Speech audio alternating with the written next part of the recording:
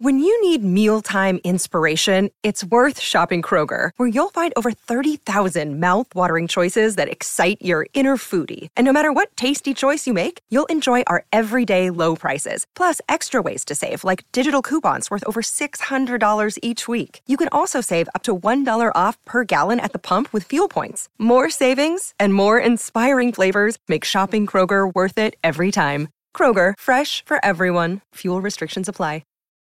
Look, Bumble knows you're exhausted by dating. All the, must not take yourself too seriously, and 6'1" since that matters, and what do I even say other than, hey? Well, that's why they're introducing an all-new Bumble, with exciting features to make compatibility easier, starting the chat better, and dating safer. They've changed, so you don't have to. Download the new Bumble now.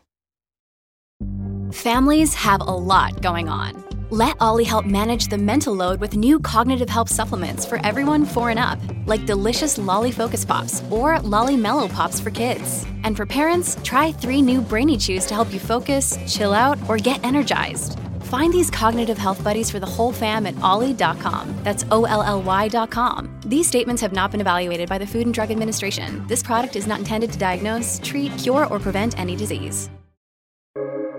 Welcome to the New Books Network. Welcome to this episode of the New Books Network. My name is Jolie Ho, and you are listening to the Psychology Channel. It is my absolute honor and privilege to introduce Dr. Pauline Boss and discuss her latest book titled The Myth of Closure: Ambiguous Loss in a Time of Pandemic and Change. Dr. Boss is a professor emeritus at the University of Minnesota, and she is a researcher, theorist, and pioneer in psychology and psychotherapy, particularly in the interdisciplinary study of family stress and its applications to family therapy.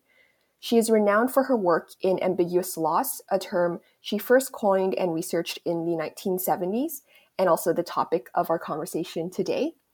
Additionally, she holds 40 years of clinical experience working with families of those physically missing, so this could be from war or natural disaster, as well as families of loved ones who may be missing psychologically, such as through dementia or traumatic brain injury. In Dr. Boss's recent book, she conceptualizes our vague feelings of distress caused by the COVID-19 pandemic and also other overlapping events as a product of ambiguous loss and thus lacking closure and what that means for us. The book also provides strategies for coping with ambiguity and grief during this time, while still looking towards the future with hope and possibility. So, Pauline, thank you so much for being here with me today to discuss your book. It's my pleasure, Jolie. Thank you. So, you've worked extensively in this area of research and clinically for ambiguous loss, and you have several books on the topic and have published extensively on this as well. Could you explain for our listeners what ambiguous loss is, and also what led you to write this book with the current context of the pandemic in mind? Well, ambiguous loss is simply an unclear loss. It has no verification, no validation with official death certificates. There just is no information about the whereabouts and the fate of the person who was lost. There are 2 kinds. One is, as you mentioned, one is physical ambiguous loss, where somebody is physically missing. You don't know where they are. You don't know where their body is. You have no remains to bury. You don't know if they're dead or alive. A more common example, however, is divorce, and also it would be adoption. Where you know somebody is alive, but you don't know where they are. Or with divorce, for example, if children are involved, the ex-partner keeps coming back into your life, even though they're not part of your relationship anymore. The second kind of ambiguous loss is psychological, and that is where the person is there, perhaps right in front of you, but they are psychologically and cognitively gone or going, such as with Alzheimer's disease and the over 80 other kinds of conditions and illnesses that cause dementia. So it's very, very common. But it could also be with addiction It could be with serious mental illness and so on, where the person is not the way they used to be, and you can't predict which way they'll be on which day. More common examples would be our preoccupation with our devices, our telephones and the media, so that when we're with children or with a partner or with a friend, we're looking down at our device and psychologically absent but physically present. I probably got interested in this latest book. I'm 87 and I didn't intend to write another book, but it's been on my mind actually since 2015 and just didn't get written, as some books don't, until, the universe aligns. I got interested in ambiguous loss a long time ago when I was a graduate student, actually in the early 1970s, and then wrote about it finally when I was a visiting professor at Harvard in the 1990s.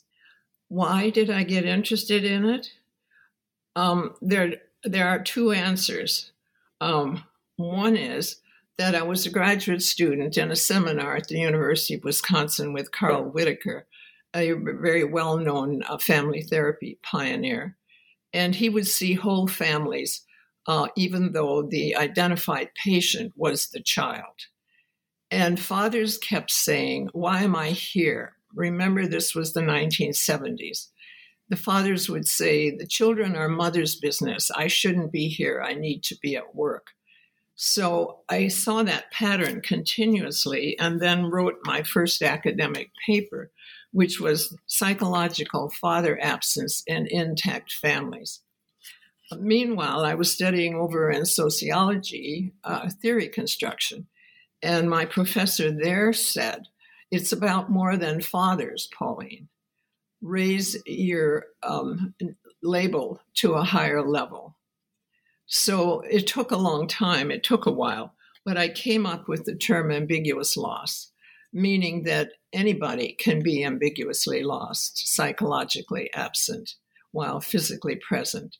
And then my first research turned out to be with the physical ambiguous loss, the families of soldiers missing in action in Vietnam and Southeast Asia.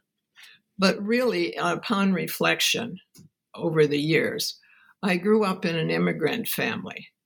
My father immigrated by default from Switzerland. He came here to study for 2 years, but then it was 1929, the Great Depression, and he didn't have the funds to get back. And meanwhile, he fell in love with a girl next door and of course, married and stayed here. I saw him from the time I can remember being sad when letters would arrive from Switzerland, and especially letters with black borders around them, which meant somebody in his family died. He would be grieving, and I didn't know who for. I knew there was another family somewhere, but because of World War II, there was absolutely no connection, and very few letters got through. Those that did today bring tears to my eyes about the longing for each other across the ocean. So I think I grew up around ambiguous loss and actually in a village of all immigrants. So it became of interest to me, and I was observing people, and I think I took it in. And when I needed a better term than psychological father absence, I came up with ambiguous loss because I think I grew up with it.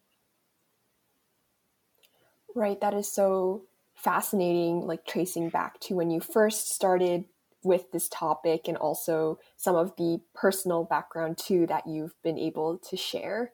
And I was wondering as well, how does ambiguous loss apply to this situation that we've now found ourselves in over the past 2 years with COVID-19 and the pandemic and just all the changes that have occurred recently? Well, I think what we're seeing now is a world that is grieving for for many reasons, but a major reason being the pandemic. And even in our community, we don't have to look far to see that why people are feeling sad, they're feeling anxious, sometimes they're feeling angry. There are all kinds of strong feelings right now that people have not noticed before, unless perhaps there was a death in the family, when, of course, that's traumatic for anyone. What has happened was traumatic. We found ourselves submissive to a power greater than ourselves, which was this invisible virus that surrounded the globe, frankly. And many of us are not accustomed to that. That is, especially for the younger generation, younger than I am. Life has been pretty good for some time. There have not been world wars. There has not been a pandemic since the polio epidemic. And so life has been pretty good. It's gone the way we wanted. And all of a sudden, you have something that takes away your freedom for daily routines, your freedom to see your grandparents, your freedom to be with somebody who might in fact be ill or dying at the hospital. We have lost our trust in the world as a safe place. These are ambiguous losses. But of course, there were clear-cut losses as well, like a death in the family, like loss of money, loss of your job, loss of your home. So we've been swarmed with losses during the past 2 years. And many of us, if there wasn't a death in the family, we don't think we have a loss. So my purpose was to say to people, sometimes you are distressed, even traumatized, and you don't know why, because there hasn't been a death in the family, there was no accident, etc.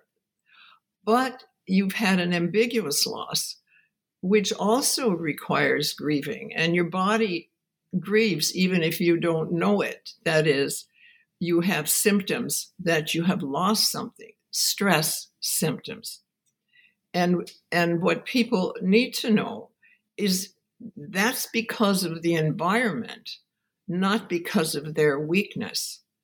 And thus the ambiguous loss model provides a framework for looking at symptoms in a new way. You don't just look at the person's psyche, you look at what's going on in their life, a more systemic version of doing therapy, of assessing a person's symptoms. Right, and we've already touched a little bit on the topic of grief so far, and we've established that grief is not necessarily exclusive to the death of a loved one. We talked about how it could be something such as a divorce or a loss of a relationship, or grieving the loss of a routine. And we often hear people wanting to seek closure in these instances. So contrary to this popular belief, in what ways is closure a myth, and how is it different from the idea of certainty? Oh, yes. Well, closure is a perfectly good word when it comes to real estate deals, business contracts. But it's a very harmful and cruel word to use with human relationships. Once you've been attached to someone, even if there's some negativity in it, that attachment has become part of who you are or what you react to. And even if that person dies, that attachment remains part of who you are. Yes, it's transformed. As once someone dies, it's transformed. You recognize the fact that they're no longer living, but you keep them in your heart and mind. I use my grandmother's and mother's recipes. I very often, I wear my sister's jewelry very often, and so on. And in my little brother, who died of polio when I was 19, he died the summer before the Salk vaccine came out.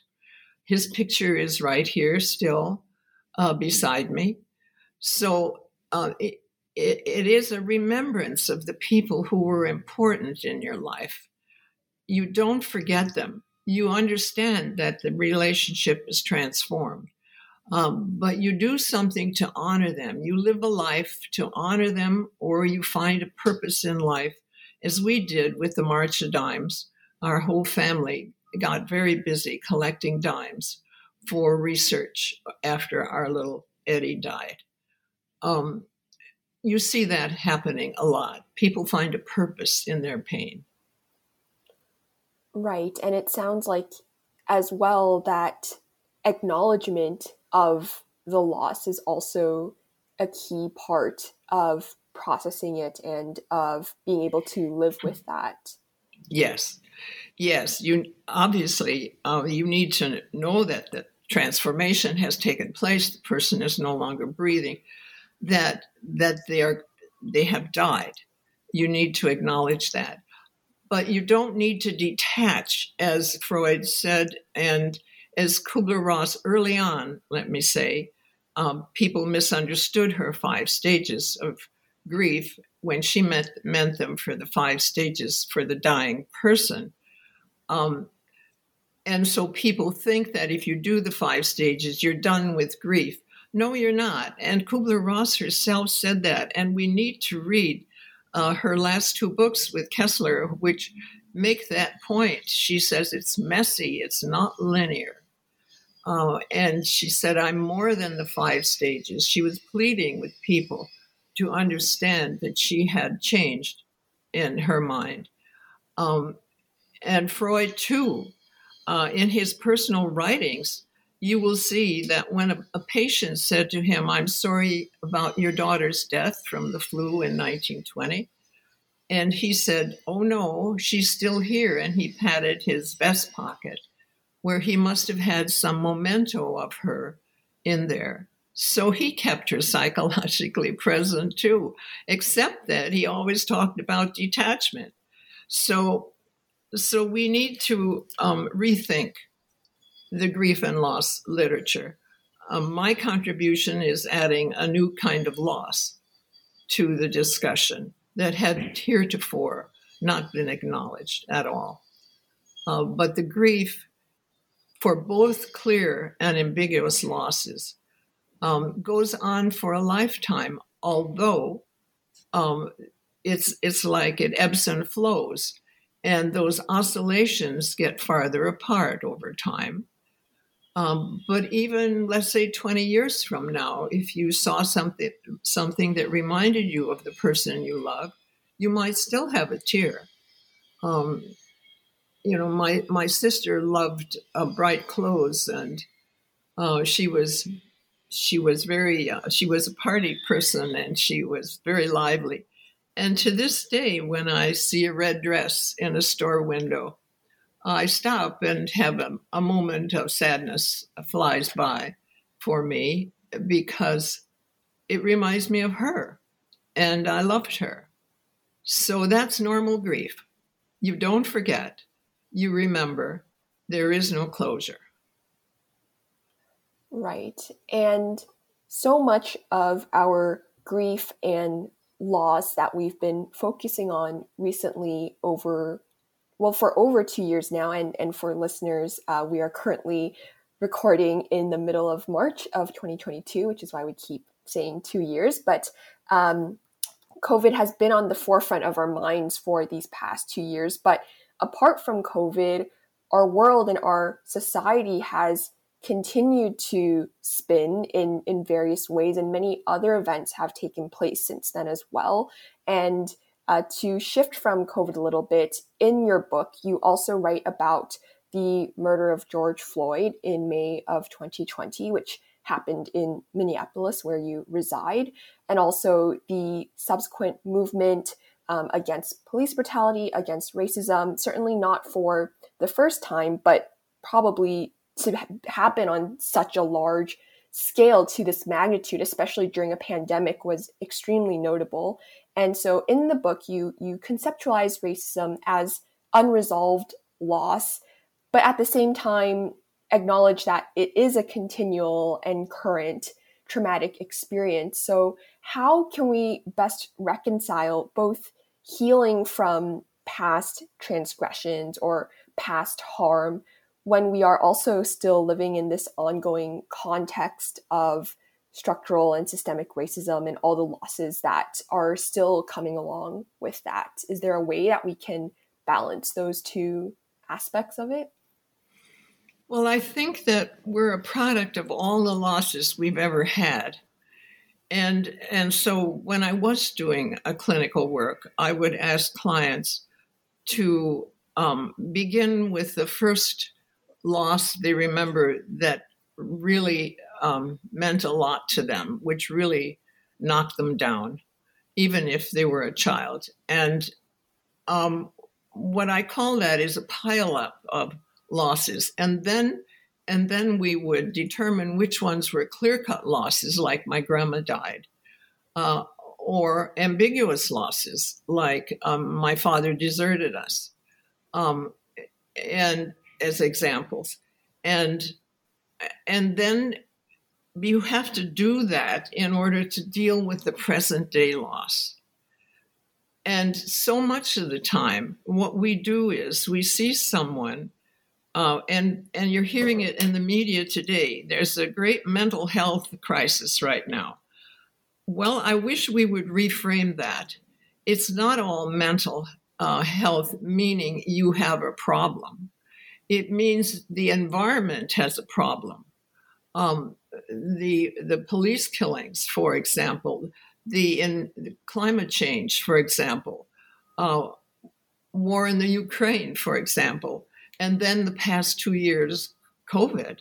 And we don't even know if we're safe now, if there's going to be a variant of a variant. The environment is pathological right now. And so many people have been very resilient and should pat themselves on the back if they're still standing. That's how I see it. And that the anxiety that we're feeling and the sadness sometimes and the anger comes from living in this very tense situation right now. The anxiety is coming from the outside. Yes, some people have a serious mental health problem and need to seek professional help, but that's the minority.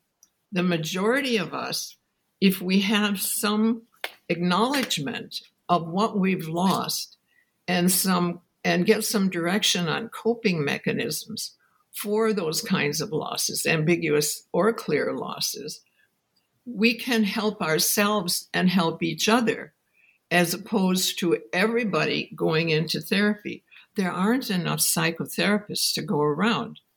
I have learned that after 9/11, when we were called into New York, because it was known that I worked with families of the missing. When we did multiple family groups, so meeting in the labor union hall, and off and on met for 2 years in a way that allowed peer group counseling to happen. Indeed, the professionals were in charge of it and shaped it and made sure certain people didn't dominate the conversation, etc. But in fact, the people were very helpful to each other because they went back to the community together. Therapists go home. We are impermanent. We are like a foster parent for a while. We are temporary. We have to remember that. And what's missing right now for healing is the community togetherness. Yes, COVID prevented that, but as this danger lessens, we need to get back together, get off our devices, stop texting, and actually talk to somebody, either on the phone or in real life, and make human connections. Human connection is the solution, is the balm for anxiety and sadness. And sadness is normal right now because we've lost a lot.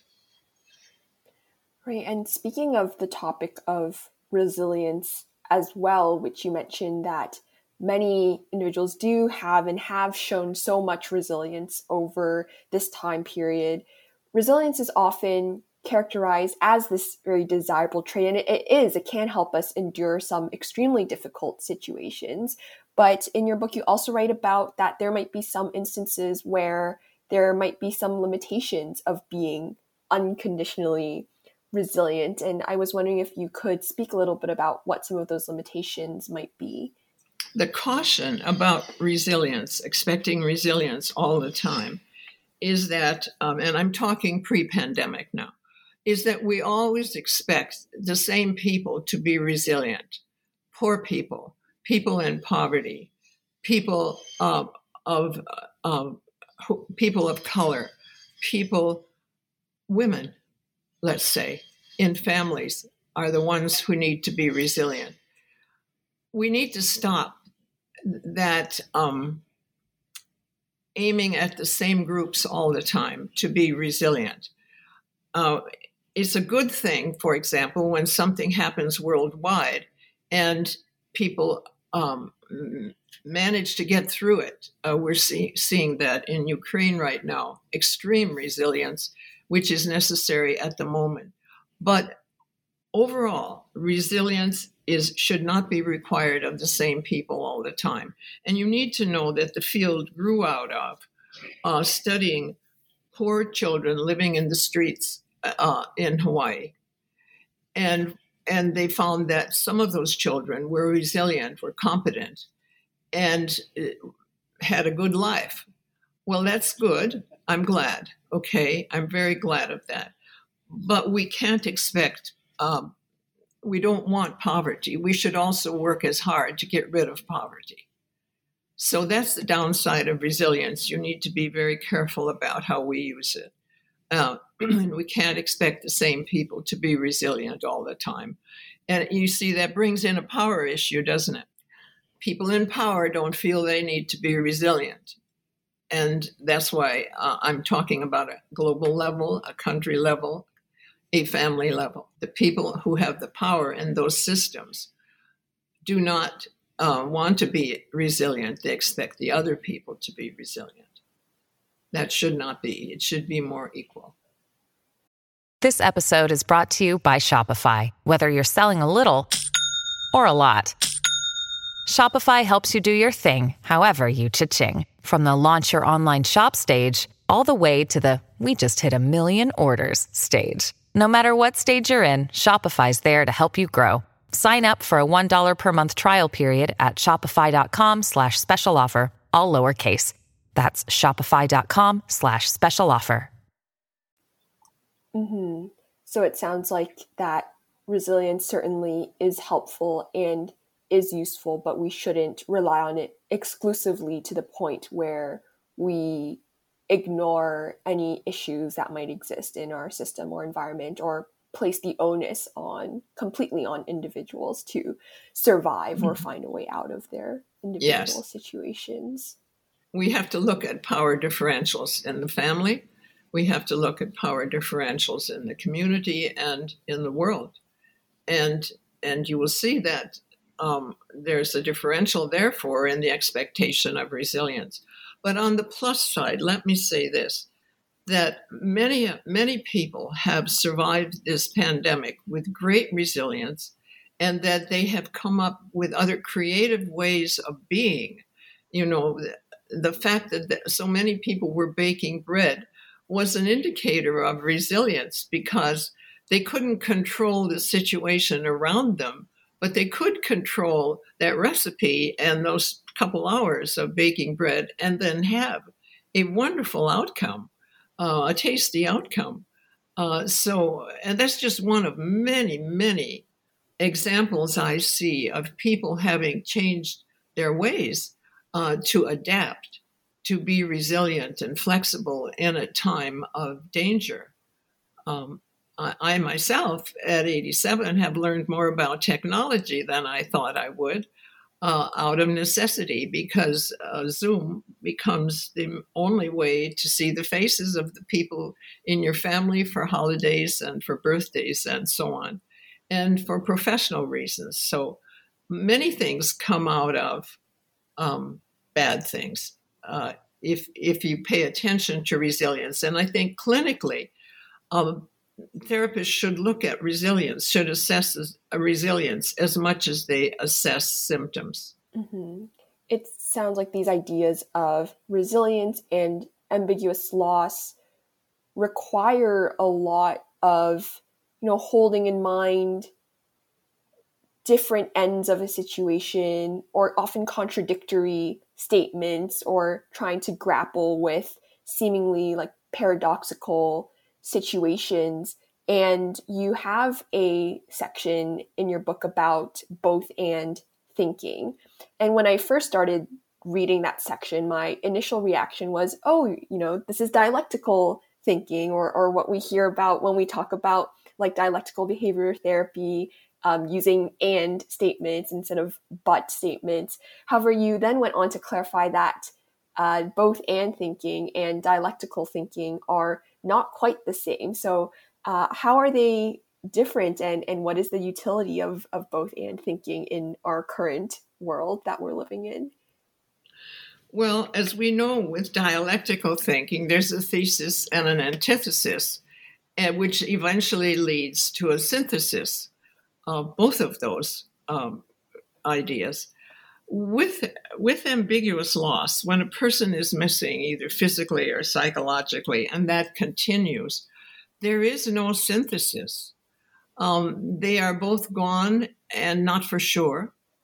They may be dead, and they may both be dead and not for sure. With dementia, for example, she is here. She is both here and gone, and so on.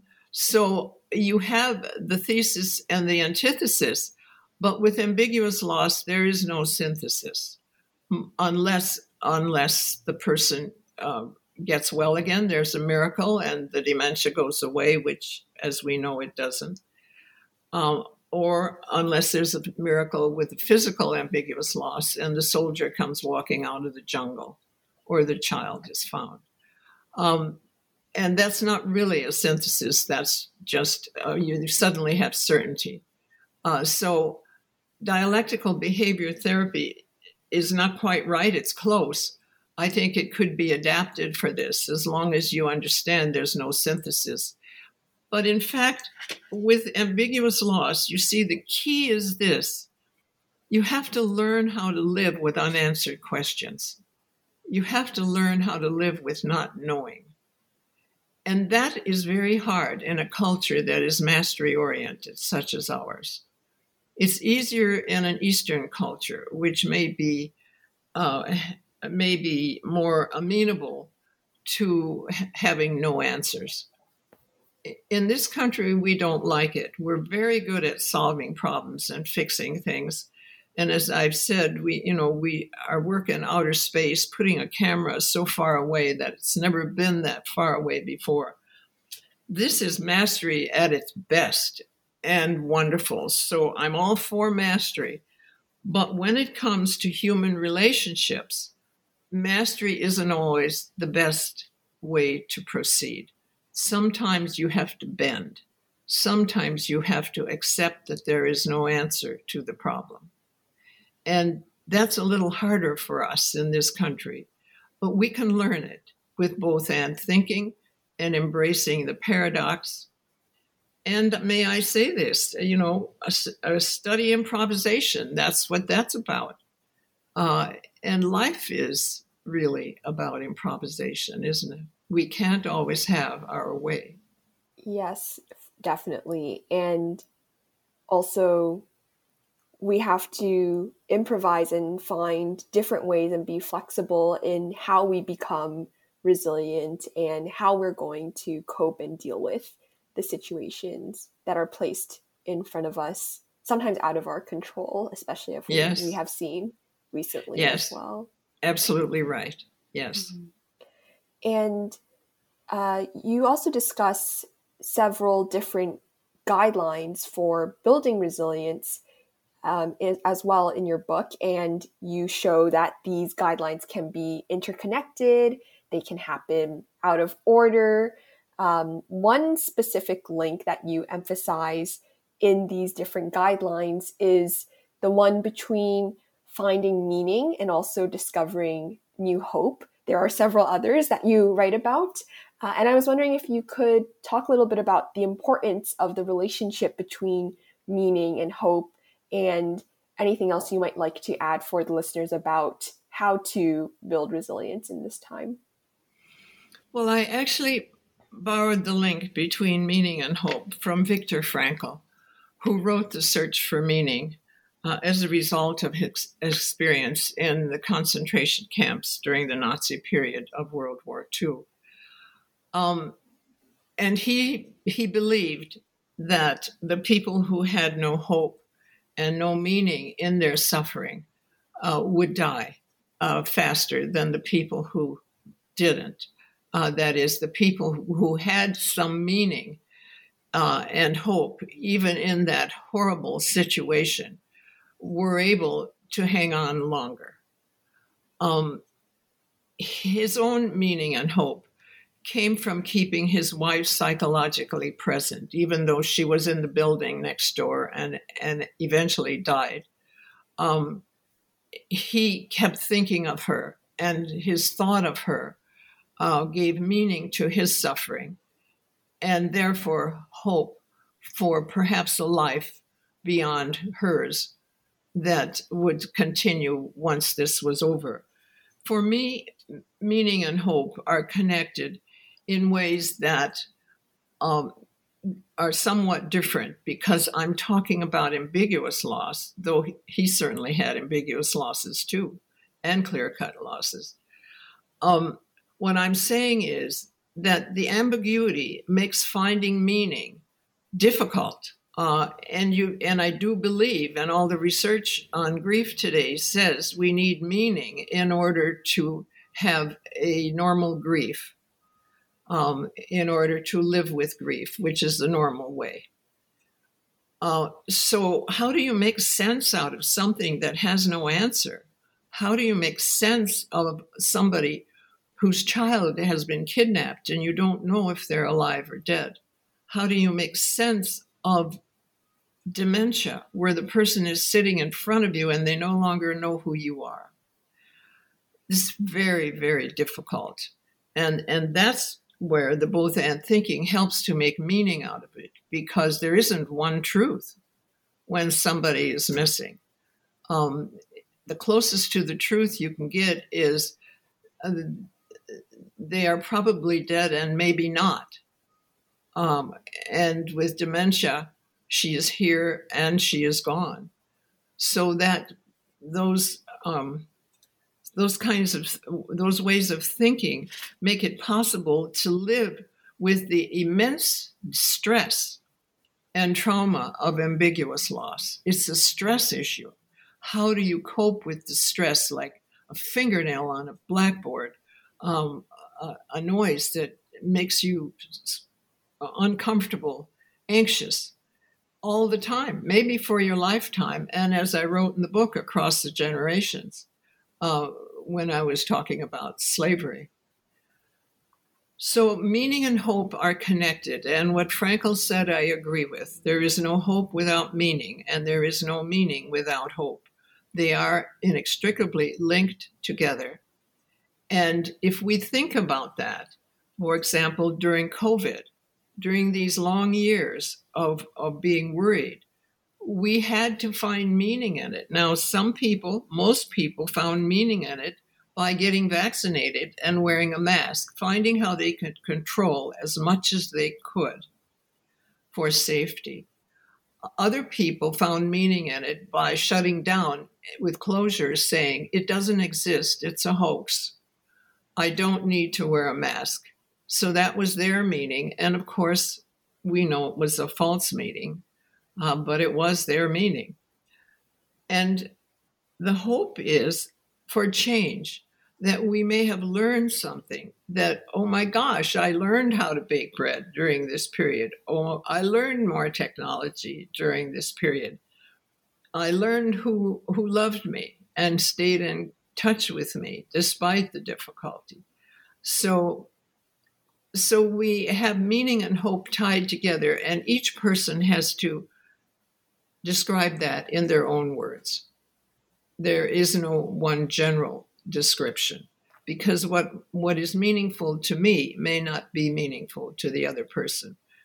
Therefore, therapists have to be very careful, because let me say, for example, in Fukushima, Japan, where there was an earthquake in 2011, there is a phone booth that survived the tsunami. And even though it was wrecked, they have fixed it up a bit because people tended to go into it to call their missing loved ones.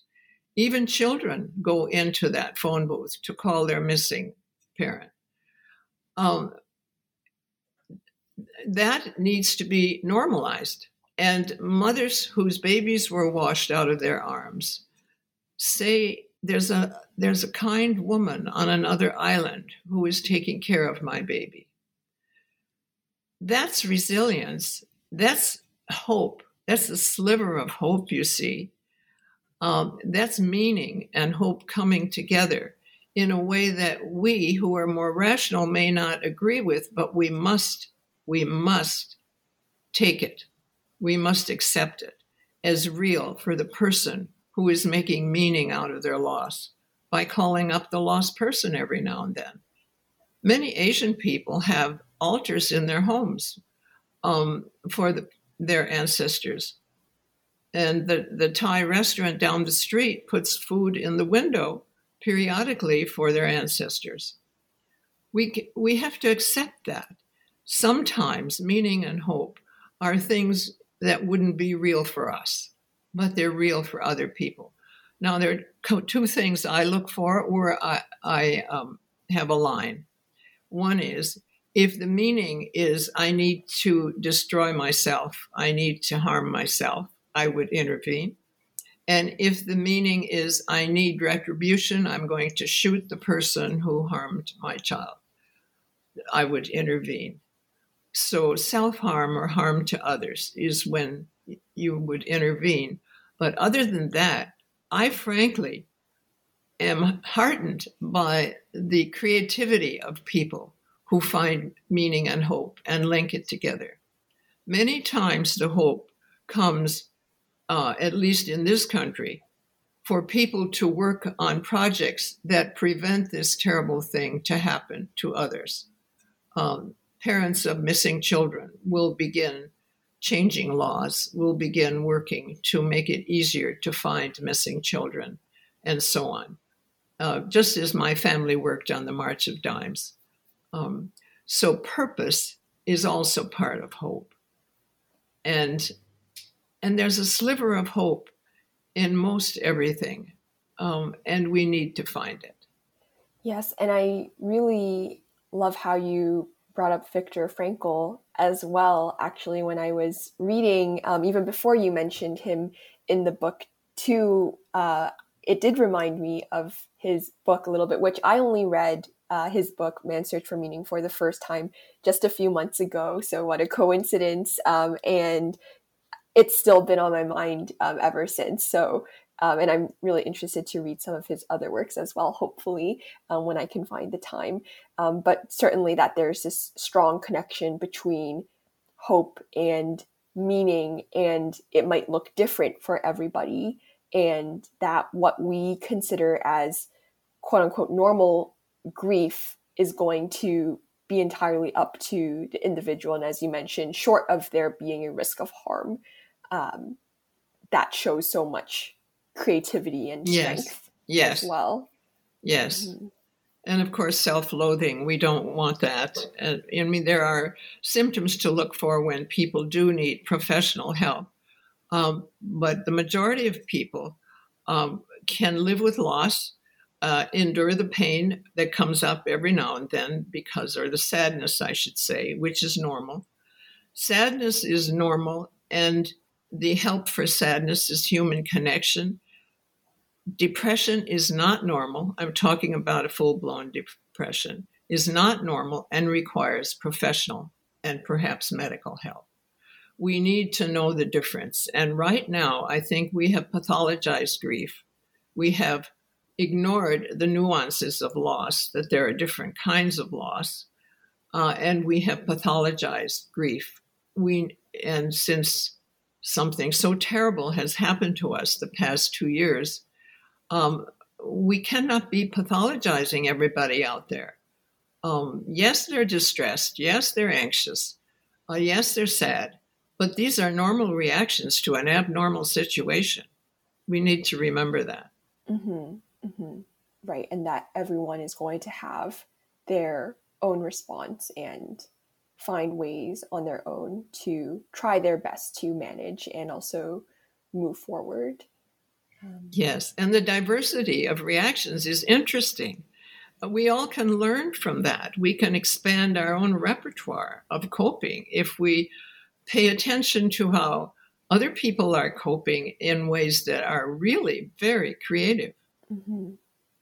Right. And I also wanted to ask you, in addition to devoting your research career and your clinical career to working with families with ambiguous loss and writing about it in this book, you also share very bravely and openly in your writing, and also even in our conversation so far today, about some of the personal deaths and losses that you have experienced in your lifetime. And I'm wondering, why did it feel important to share in this way? And what message do you hope readers and listeners will gain, not only from your academic work in this area, but also your personal story as well? That's a good question. I was unsure about doing that because I came from an academic background when you didn't do that. But as I said before, I'm now in my late 80s, and I was writing this book. I think it is research-wise and academically sound, but I used an informal voice. And I did that intentionally because I wanted the general public to read the book as well as professionals. Now, as I was writing, as I told you, no, I don't think I did tell you, I thought about the book, The Myth of Closure, already in 2015. I had to set it aside because my husband grew weaker and no longer could walk. And I needed to be a caregiver. So that's what I did for several years. And then he died in 2020 of a stroke, not COVID. He was 88. And after a bit, I picked it up again. I picked up the manuscript again. I was alone. I was sequestered. Indeed, my family would Zoom in or call or text and drop groceries by my door. But I was alone, and it seemed to me the best time now to finish this book. I felt like it.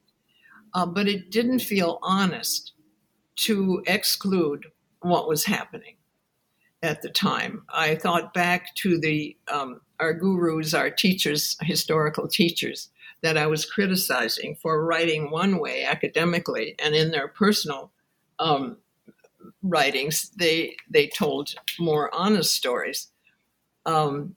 So I decided to combine them and insert what I felt like saying at the time that it was happening. I thought it was dishonest to the reader not to say something about what the writer, was experiencing at the time. And I wanted it to be congruent. I wanted my personal feelings and actions about loss to be congruent with what I was writing about. I hope it was. There may be more to say about that, but I didn't feel it would be honest to leave it out. I think it truly makes the book so much more impactful and also personal and gives a good sense to the readers. And it sounds like, too, that from what you mentioned, that this book was your meaning in that time when we were talking about meaning and hope earlier. So writing is a good way, at least for me, and people who like to write. Writing is a good way to discover your meaning and loss because you're working it through making sense of a loss does not come easily. And especially with a child, the loss of a child or a baby, a murder in the family, a suicide. These are very, very difficult to find meaning. And maybe the meaning in those losses is that they will always be meaningless. They will never make sense. And that too is a meaning. And I think it's good to identify it that way. So other people find meaning in other ways, writing poetry, making music, doing physical exercise. I would never tell anybody how to find meaning. Some people find meaning in gardening. It's up to the person, but you should discover your own way to find meaning in even a senseless loss. And then to move on to something new to hope for. And I guess I didn't say this before. I want to clarify. I'm talking about new hope, something new to hope for. You can't hope for the person with dementia to come back. You can't hope for the missing person to come back. You can have a sliver of hope, and I encourage you to do that. But you have to recognize that the chances of, let's say, soldiers missing in action are narrow.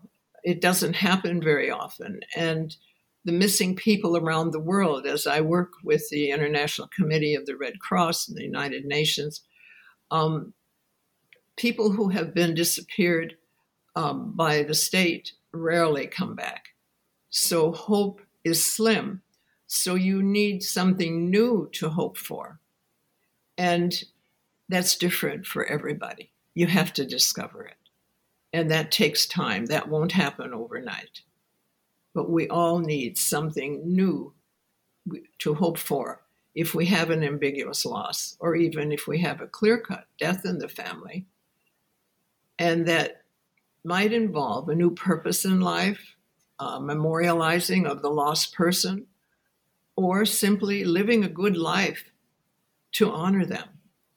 So it sounds like that an inherent part of New Hope is also change. And this leads me very nicely to a very powerful quote that stood out to me from the closing chapter of your book that I would like to read for our listeners. And you wrote that this historical pattern of turmoil followed by change reminds us that loss begets change, and change begets disorder and stress, and they beget change again. So why is it important for us to remember this message, and what does this mean for us moving forward as we continue on? Well, having lived a long time and being able to look back on life, you see that life is never a status quo. At status quo. It is, in fact, always changing. Now, you may have a status quo for a while, let's say peace in the world for a while, or peace in your family for a while, or a good income in your family for a while, or peace in the household for a while, or in the community. And then something shifts and sets it off again. For example, the period that we have now reminds me of the 1960s and 70s when everything was in turmoil. But in the book, I go back even further. And when there were pandemics in ancient times and so on. And then the Renaissance followed. And then it got bad again. And then something good follows. That is the rhythm of the human race. Status quo may be there for a while. We should enjoy it. And then something disturbs it. It could be a pandemic. It could be a war. It could be, who knows, the climate change. And then we struggle again. And this is the rhythm of the human race. And what I think will be happening now, by the way, we have been in chaos for some time now. And And I think something good may come of it. Some recognition of the value of doing something about our environment, the value of doing something about police brutality, the value of seeing each other as brothers and sisters, and not people who are strange to us, and therefore we don't want to talk to them, or in fact, we might do harm to them. We're all in this together. And maybe after all this suffering and chaos, my prediction is that there may be a good time coming. It won't be tomorrow. But I think we've been shaken up, let's say.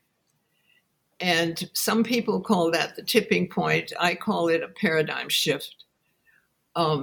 When there's chaos for a while, and then it levels off into a time of more humane thinking, a better time. Mm-hmm.